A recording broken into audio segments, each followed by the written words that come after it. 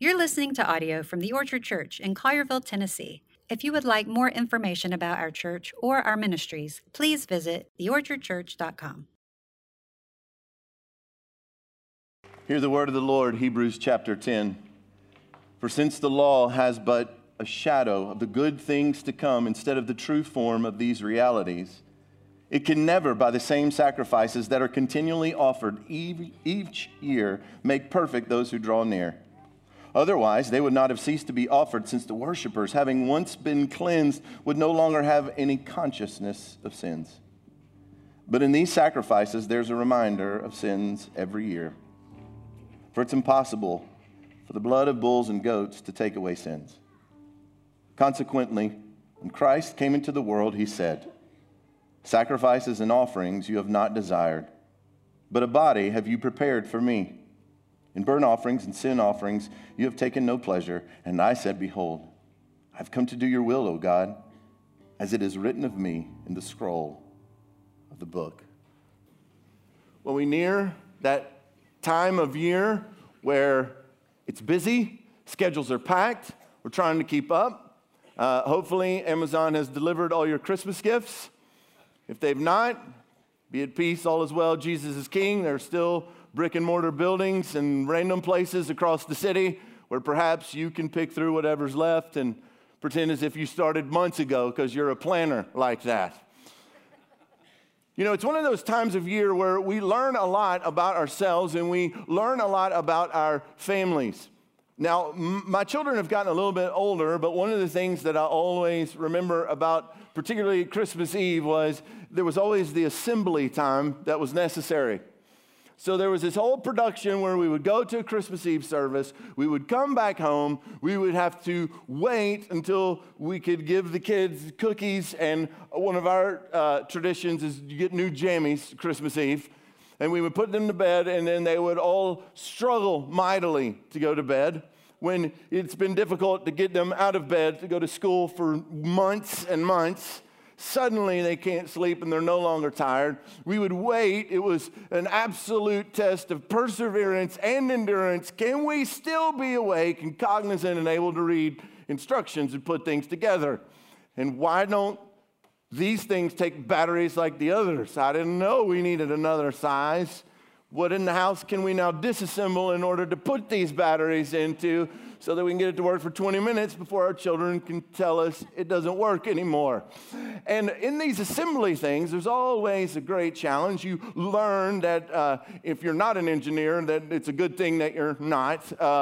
And I remember Christmas after Christmas, one in particular, we got this American Girl dollhouse. Now listen, American Girl is a cult. It's expensive, all right? But evidently it's a thing, so we got our American Girl dollhouse, and we had to do some assembly there, and I'm putting the dollhouse together. Everything's going swimmingly, and I come to this one section. I'm trying to get it, and I've got this little bitty screw, and it's supposed to be self-tapping, and everything's going to be great, and I'm putting it in there, and it's late, and I'm going real fast, and all of a sudden, I hear when I did that one more twist, just to tighten it down, snap, crackle, and pop, and it was not Rice Krispies. And all of a sudden, part of the house starts to just fall off the side. And I'm like, uh-oh. That can't be good, because this is one of the big gifts, you know. Allison has already, in her mind, figured out where it sits in the den so that we can get this, you know, Facebook moment captured with girls and their things. And so I now have half of it lopped off. So, you know, I figure, how hard can this be? I grew up on a cattle farm in East Texas. Duct tape and baling wire fixes everything. But the problem is duct tape doesn't look good on a little girl's pink dollhouse. And so I start trying to put things on this house just to hold that wall in, to make it fit for, you know, them to come down. And then, you know, Alice is looking at me like, "Why did you do this?" And I'm thinking, "Why did you think I could do this?" And we're, you know, going back and forth, and sanctification in marriage, because she's asking, "Why did you break it?" And I'm thinking, "Woman, I'm about to lose it right now. Why are we talking? Merry Christmas, you." And so we're having this sanctifying moment in our marriage, and I start trying, I'm in the garage. I'm trying to figure out where is that little jar of a bunch of random screws and washers that were left over from things that I probably should have used then, trying to put all this stuff back together. And I finally get it as best I can, and I've got it sort of, held together. I don't know. We found crazy glue that I had to cut the entire end off of and stand on with the car riding over it to try to get a little bit of glue to hold everything together. We get it in there, and I've got it there, and I'm thinking, okay, we made it. We can get through this.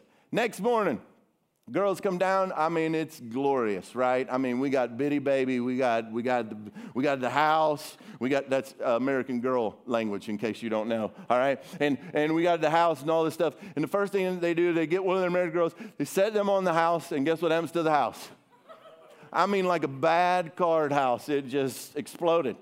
And suddenly, we went from a beautiful Christmas memory, happy, everybody's got their stuff, to within a moment, we now wailing, gnashing of teeth, outer darkness, great crocodile tears, faces leaking, looking, Dad, can you fix it? I'm thinking, nope, already tried and that didn't work. And so I'm like, okay, what are we going to do now? And so we survived that, and by God's grace, they've survived the dollhouse that wasn't, and we bought another one, so I don't know, probably half the retirement is gone, and we're there. And you say, okay, John, that's great. Thanks for the encouragement. I look forward to Christmas Eve. I want you to know, though, this is a lot of what happens for us when it comes to trying to fix ourselves. You see, when it comes to Christmas sometimes is a reminder that we've broken a lot of things in our lives. Christmas is sometimes a reminder that everything that we thought was going to work in a certain way didn't work out that way. And we do a lot of different things to try to fix it. At Christmas, we will get together, and even though we know that we're fractured and we're still hurting and there are wounds that we're still trying to navigate and get through, we'll pretend that everything's okay in this tense moment, just hoping that no one crosses that line and that things don't come apart. We'll muster up these words that perhaps are not really indicative of what our hearts are feeling just because it's the appropriate thing. We'll do all sorts of things to try to fix what's broken. And what usually happens is we find, just like I found out that morning, that when I thought I could hold it together, it was actually going to fall apart. The writer of Hebrews wants us to understand some things about our lives. Now, as we get into Hebrews chapter 10, it's important we need to answer a few interpretation questions about the Bible.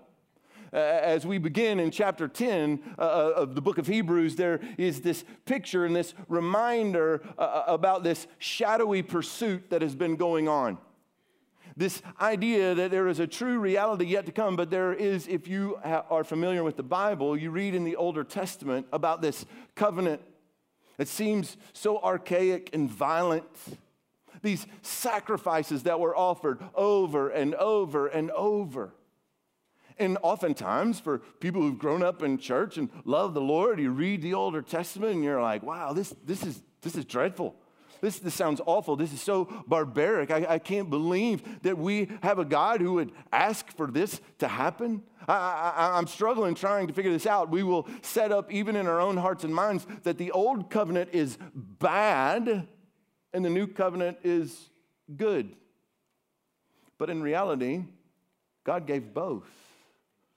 One is not bad and one is not good. It's the same way that a lot of times we'll approach the Older Testament and then look at the Newer Testament, and we just want to kind of discard the Older Testament and say, well, you don't need that one. We just need the Gospels. We're going to stay in the New Testament. We're going to do these things. And sometimes we set up this unnecessary wall between Old and New Testament.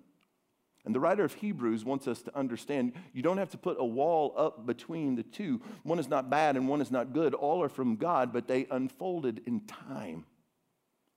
And there was a shadow that was cast. This shadow, though, was pointing to a greater reality, and the entire book of Hebrews is spent telling us that Jesus is the greater reality.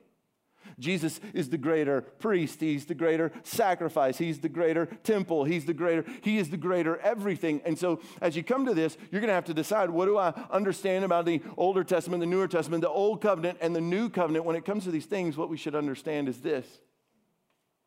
God has always had a plan to rescue people. Amen. But it unfolded over time, and it started out with shadows. Now, in these shadows, there are some miraculous things. The author of Hebrews begins in chapter 1 long ago, and in many ways, God spoke to our forefathers by the prophets. But in these last days, he has spoken to us by the Son, whom he has made the heir of all things, and through whom he created the whole world. We have a God who speaks. We have a God who has told us and shown us these pictures, but he's also given us the greater reality. God spoke through those prophets long ago, and we read, particularly in this time, for unto us a child is born, a son is given. We go all the way back to Genesis and remember that there is enmity between the woman and her offspring, and that one day that the enemy would be destroyed through the offspring of a woman, through a baby. And as we look at these things over and over, those things were spoken, but then the writer of Hebrews says, but in these last days, he's spoken to us not just by the Son through the prophets, but he has spoken to us directly as the Son incarnate. What's it like within the Godhead? We know that there is one God, but we know within the Godhead there are three distinct persons. There are three subsistences in the one essence or being that is God. God the Father, God the Son, and God the Holy Spirit. And in this passage, we have the incredible privilege and opportunity to eavesdrop on conversation between Father and Son.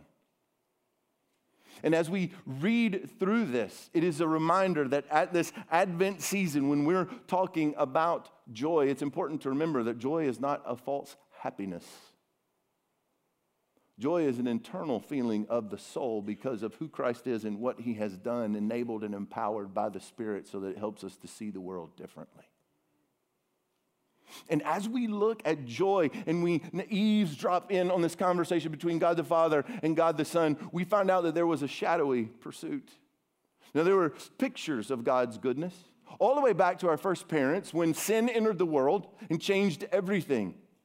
Our first parents, much like us, tried to hide their shame and hide their guilt in their own way. But it was insufficient.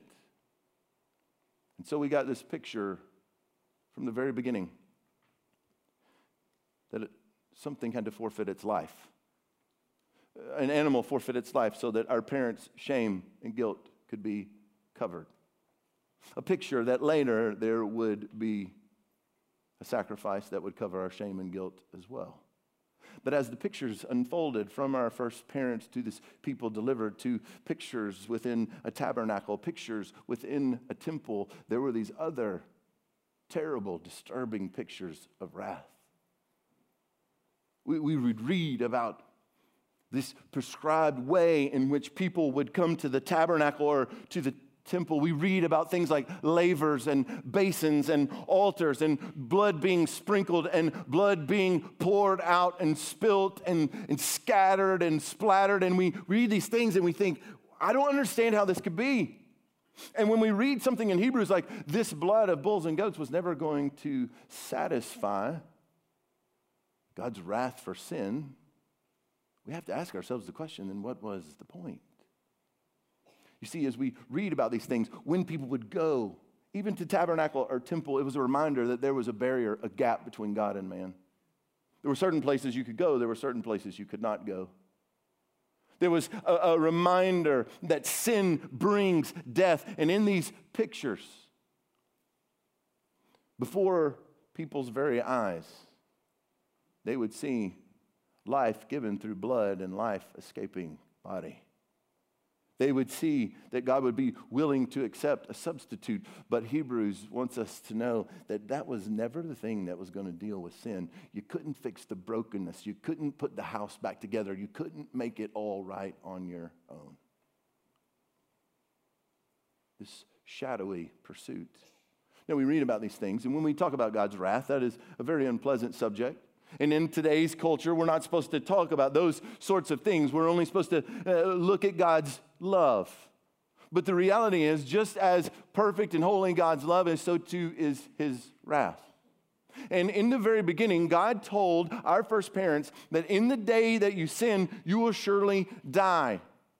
So the reality for us is, God said sin brings death. So if God does not act in wrath toward sin leading to death, God lied. And here's the problem. If God lied, he's not God at all. Shadows. This shadowy pursuit. But then, wonder of wonders, we get to eavesdrop on a conversation because we have a Savior who speaks. A Savior who speaks. Look at verses 5 through 7. Consequently, when Christ came into the world, he said.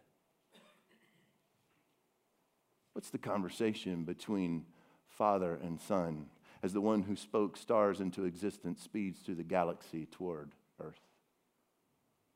What's the conversation like when surrounded in infinite light and beauty, suddenly taking up residence in the dark womb of a young woman? How does omnipresence take a body? How does God become man? In this conversation, Jesus says as he comes into the world, the thing that is said before the angels announce to shepherds, the thing that is said before the Magi show up to worship, the thing that is said, this is what he says, sacrifices and offerings you have not desired. You say, okay, well, if he didn't want those, then why did he tell his people to do that? The answer is we have to be reminded that you have to come to God on his terms, not yours. It's a reminder that he is so infinitely holy that you can't just come to God in any way that you want to. And God is the one who sets the terms. And so in these shadowy pictures, Jesus himself says, sacrifices and offerings you have not desired, but a body you've prepared for me. In burnt offerings and sin offerings, you've taken no pleasure. And I said, behold, I've come to do your will, O God, as it is written of me in the scroll of the book. Now, as you read Scripture, there's something wonderful that's happening here. I want you to know, when it comes to knowing God, we know him through his word. We have a God who speaks. And in this, as we eavesdrop on this conversation, there is a quote that is used in your Bibles. You'll probably notice that it's probably offset in the type. It's because it's a quote from Psalm 40.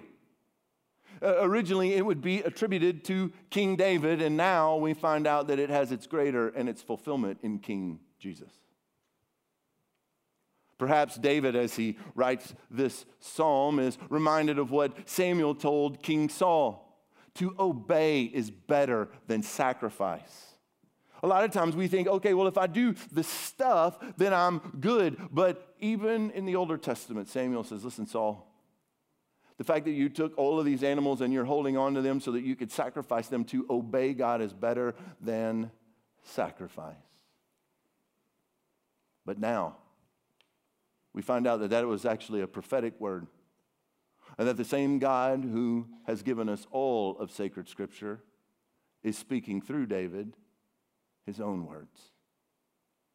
Now, for some people, I want you to know, as our world has more and more questions about Jesus, as we try to figure out how we're supposed to put all this brokenness together, I want you to know, when it comes to the Older Testament, a lot of times Christians shrink back. We're not sure what to say. There's some things in there that seem difficult and violent and hard, and so we just kind of back up from it. But I want you to know, when it comes to the Older Testament, Jesus and what Jesus says about the Older Testament and what Jesus believes about the Older Testament is much more important than what we find culturally appropriate. And if you want to know what Jesus thinks of the Older Testament, I want you to know that in reality, all the words in your Bible are read. They have all come from God. Every last one of them. And so Jesus, taking words hundreds of years before, he said, this is what I said. And he said it again when he came into the world. For in the fullness of time, God sent forth his son, born of a woman, born under the law, to redeem those under the law. We have a Savior who speaks. And listen to what he says, a body you have prepared for me. What was it like to prepare Jesus' body? To prepare his eyes.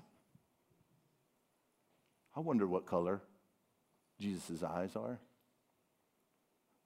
I wonder if his profile, his chin, his nose, we know there would probably be some similarity to Mary, at least.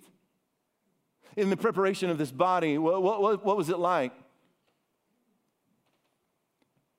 to form Jesus' voice? To think about his height, his stature. All of these things prepared and crafted and made. Dear ones, I want you to know God made you as well. Fearfully, wonderfully. And that for us in these moments, as we think about this wondrous thing, a body prepared for God himself. It wasn't the sacrifices that you were interested in, oh God, but you have prepared a body for me, because in those offerings and sin offerings, that's not where you find your joy. And so the Son says to the Father, I have come to do your will, and I'm going to do the will just as it is written in the book. The Savior speaks. What a marvelous thing to know that our Savior speaks. But the stunning part about this is that there's a shocking sacrifice. It's true, all of those things were type and shadow. Historians say that on high holy days at the temple, that there were so many hundreds of thousands of sacrifices that they would literally have to dig trenches away from the temple so that the blood could run down into the Kidron Valley. But the shocking nature of the sacrifice is not that it would be seen in these animals with which God was not taking delight or joy in that. The shocking thing is that Jesus would be the sacrifice. God himself would be the sacrifice. This was not unknown. This was a plan. Consider Isaiah 53. Yet it was the will of the Lord to crush him. Well, we're trying to put our house back together. Trying to take one more good deed to be just a little bit of glue where we're coming apart at the seams. While we're trying to find something else outside ourselves or inside ourselves that's going to fix us when we're still far from God and we couldn't save ourselves. The eternal plan of God has always been to rescue man through Jesus. And the shocking nature of the sacrifice would be that the Son, perfect, spotless, for no crime of his own, would not only be our great high priest, but he would also be our great sacrifice. These people were acquainted with the picture. Pictures of priests putting their hands on goats and symbolically transferring sin and leading them outside to die. Familiar with lambs when flash of blade, blood runs out.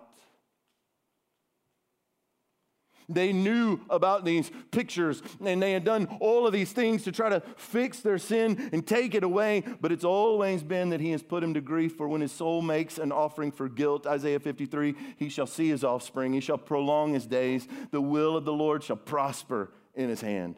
Out of the anguish of his soul he shall see and be satisfied. By his knowledge shall the righteous one, my servant, make many to be accounted righteous, and he shall bear their iniquities. Therefore I will divide him a portion with the many, and he shall divide the spoil with the strong, because he poured out his soul to death and was numbered with the transgressors. Yet he bore the sin of many and makes intercession for those same transgressors. Consider 1 Peter 1:18, knowing that you were ransomed from the futile ways inherited from your forefathers, not with perishable things such as silver or gold, but with the precious blood of Christ, like that of a lamb without blemish or spot. He was foreknown before the foundation of the world, but he was made manifest in the last times for the sake of you who through him are believers in God, who raised him from the dead and gave him glory, so that your faith and hope are in God. You see, the shocking nature of the sacrifice is that God himself became the sacrifice. because only God in his own holiness could satisfy his holiness.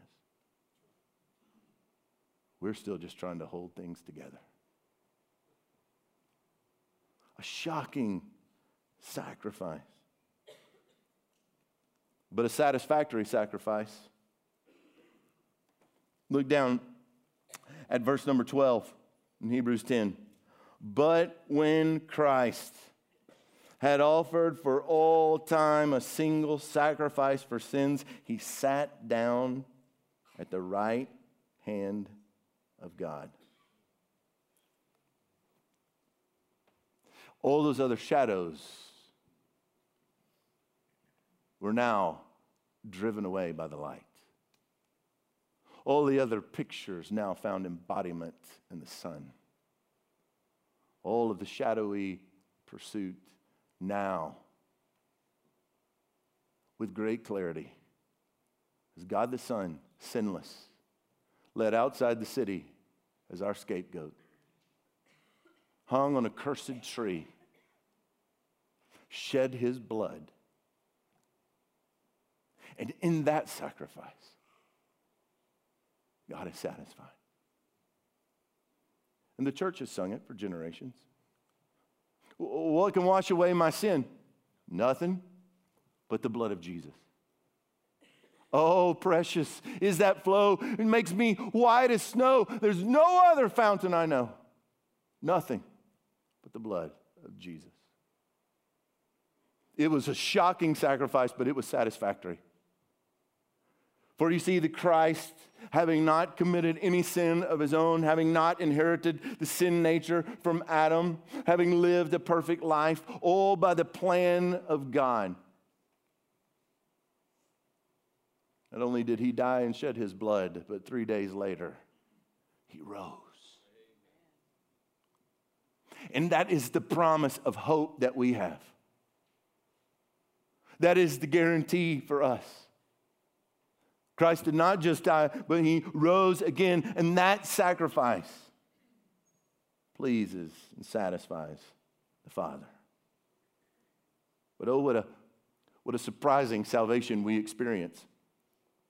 I want to make sure that you don't miss some words in here. I want you to look down at verse number, let's go with verse 17 and 18.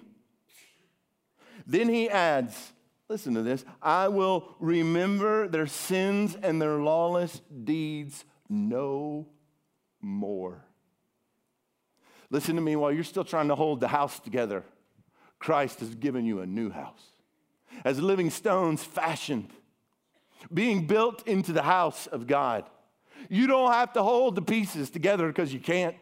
You don't have to pretend that you're strong enough to withstand all the storms because you can't.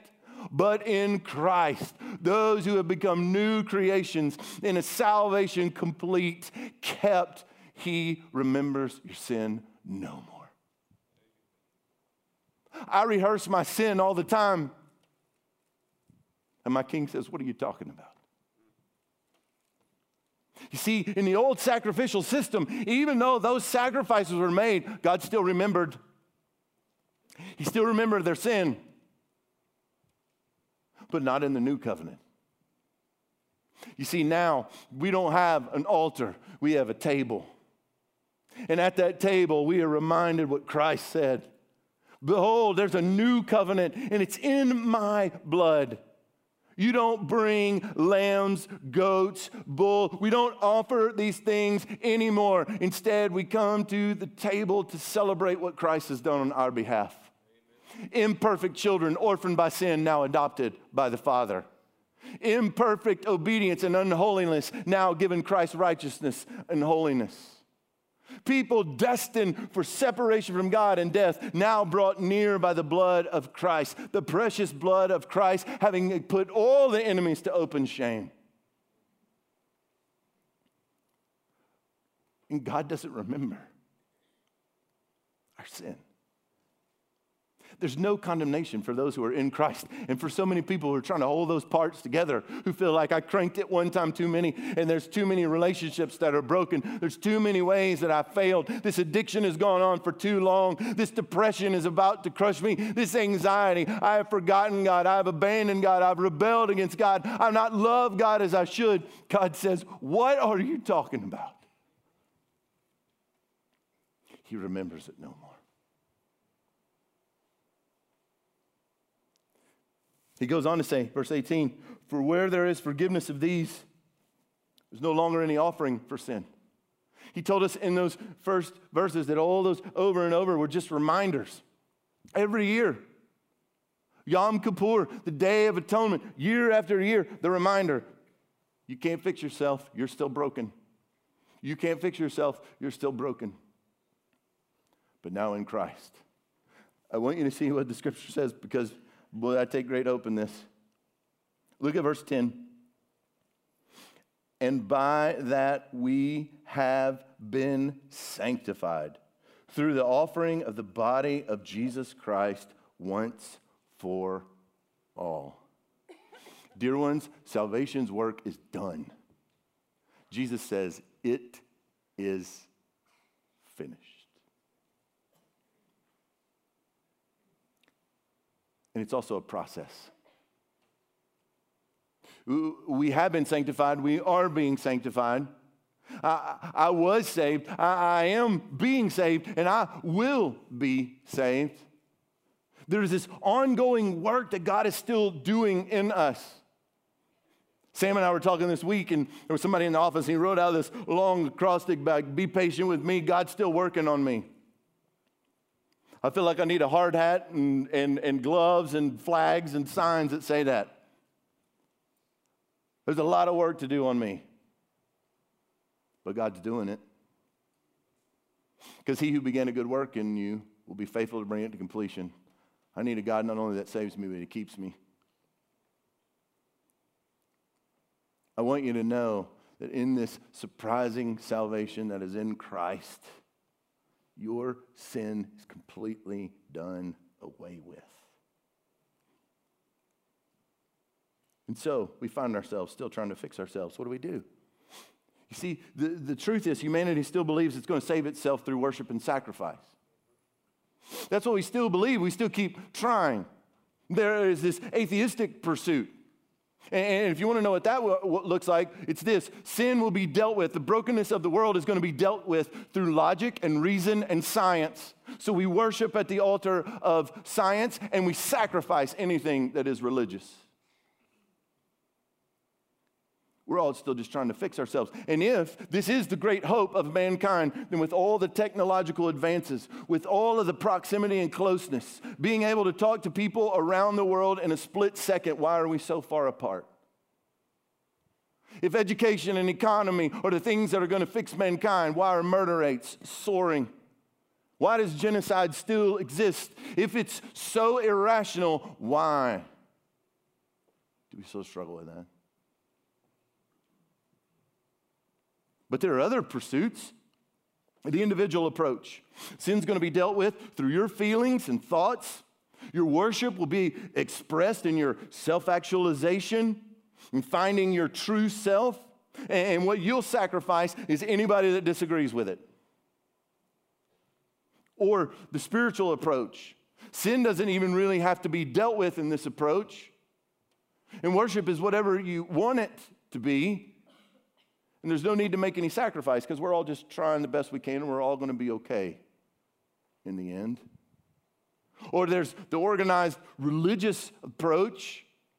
Sin is dealt with in whatever sacraments or prescribed things are a part of that religious system, and you take and then you worship by whatever's prescribed for that, and what you sacrifice is anybody that disagrees with that religion.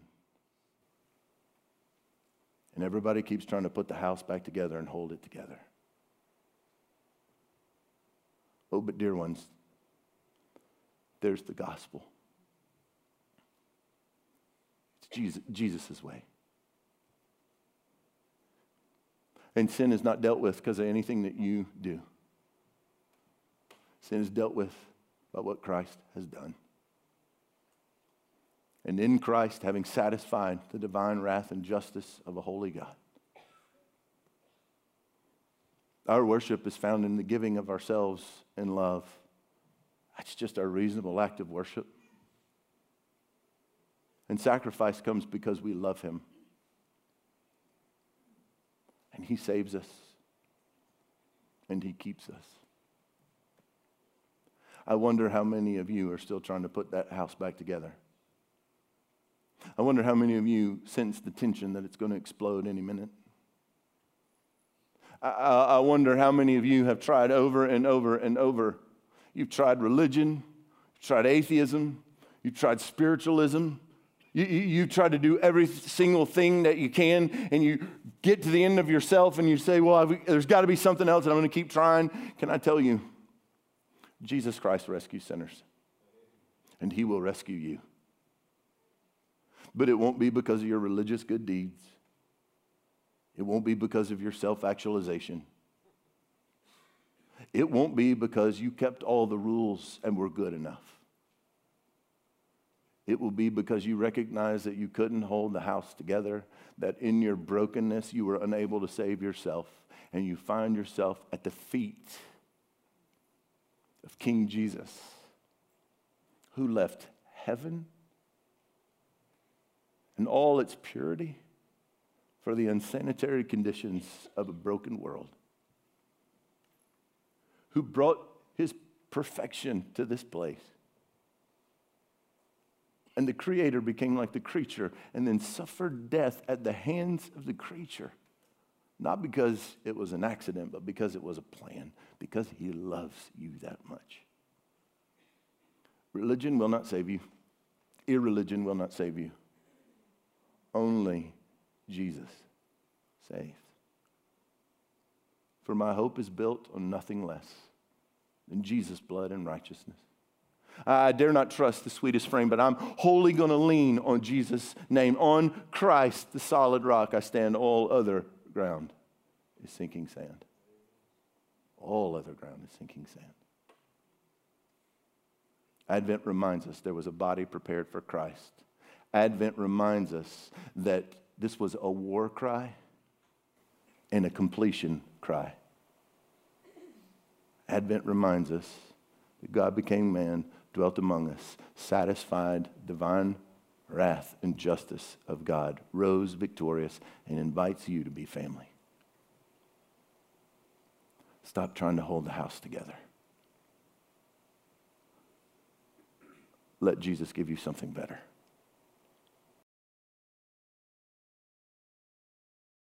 You're listening to audio from the Orchard Church in Collierville, Tennessee. If you would like more information about our church or our ministries, please visit theorchardchurch.com.